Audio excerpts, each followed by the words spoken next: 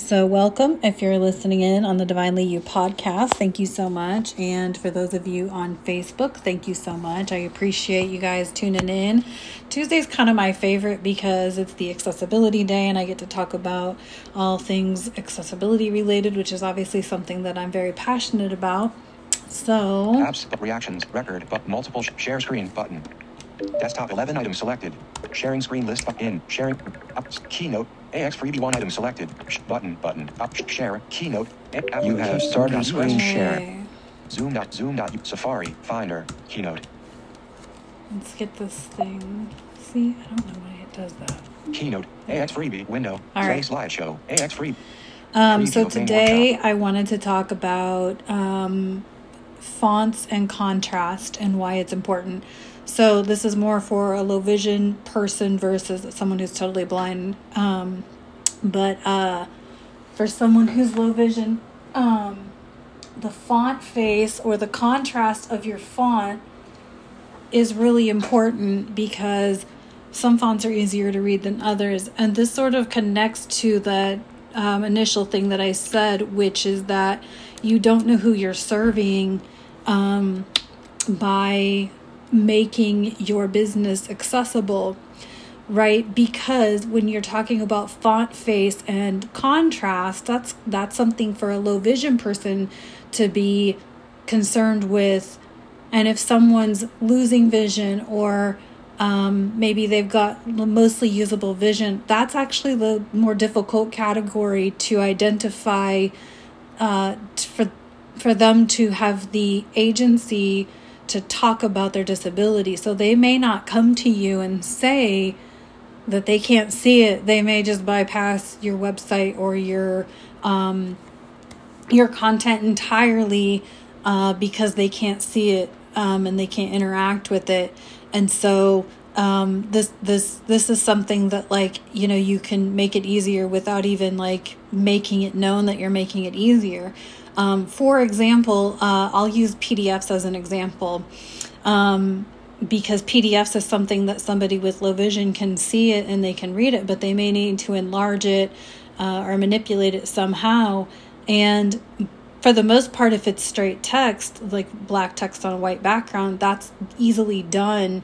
However, if you have put some fonts that have, you know, lots of tails and it's a real scripty font or something like that, they can't enlarge that enough to make it easy to read. And then the same thing with contrast, right? If you use a really faint color, pastel-y color on a white background, that's harder to read, and no matter how much magnification they put on it, it's still not going to be something that they can read because they simply can't make out the letters. So on the screen here, I have on the left half of this slide the word contrast written in white letters, and the background on this slide is a deep purple. And then the next line down, I have contrast written in a medium to dark gray font on this dark background. It's a lot harder to read. And then I wrote the word font in like a superscripty font to point that out. And one of the easiest things that you can do as a business is to make a document, make a straight text document that's maybe formatted similarly to distinguish the sections or the parts or whatever, but is in the same font throughout, the same text. Maybe there's some bolding or some underlining, but the font is the same throughout. And therefore you eliminate a lot of it eliminates a lot of the prettiness, but it makes it so that it's an easier document to read. And maybe somebody can help me out on this, because in my opinion, or my thought is, you had to write a document to turn it into a PDF.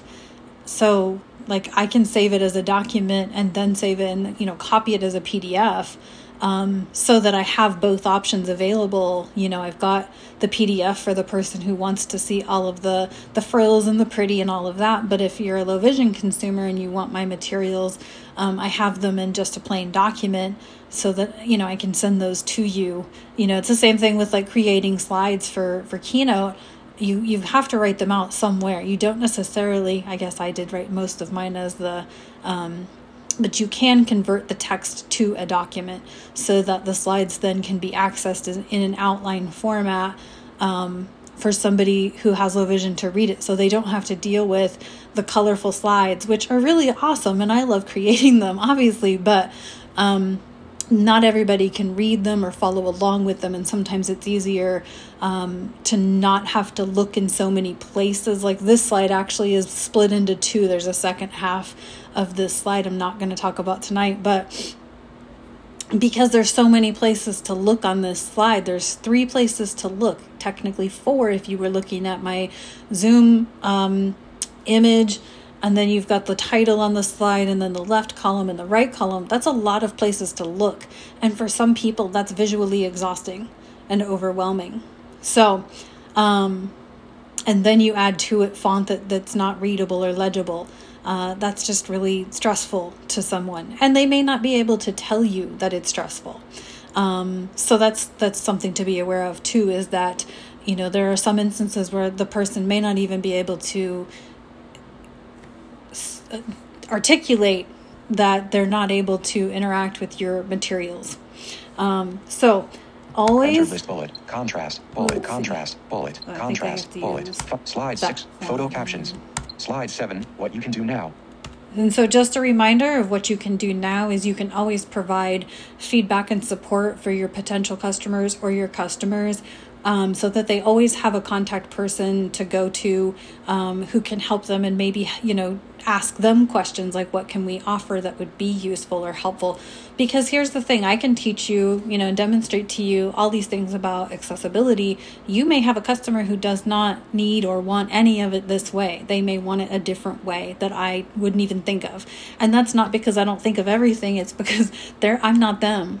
And so it's always useful to have feedback and support available to your customers or your clients so that they can come to you directly and say, hey, it would really be helpful if you can make it this way so that then I can manipulate it. Or maybe they don't know how to manipulate it, so they need you to help them out in that way.